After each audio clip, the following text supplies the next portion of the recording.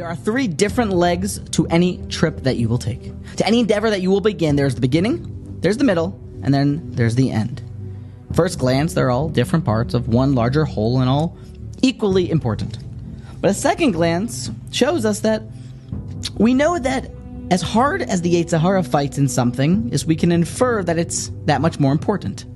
Where he really gives us grief and doesn't let us begin something, we know that it's important.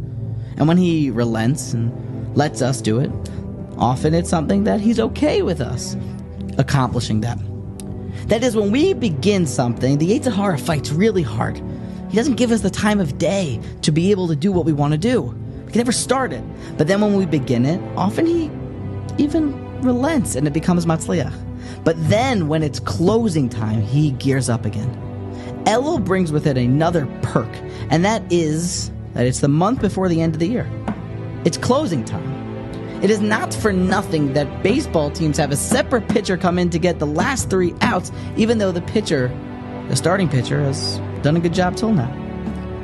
A real estate deal isn't done until it's closing time. Great ones never really get titled the GOAT until they learn how to close. It's all about that close. A lot of Kabbalas that have fallen apart this past year, and a few of our different ma'alos, or endeavors that we've embarked upon but haven't finished, it's a perfect time now for the last couple weeks to close right. And it is not by coincidence that Mesilas Yesharim tells us, Ein ha-mitzvah nikres ella al shem gomer. Even a mitzvah that you worked for, the entire mitzvah, but it's not called upon your name, it doesn't show up on your account, unless you finish it.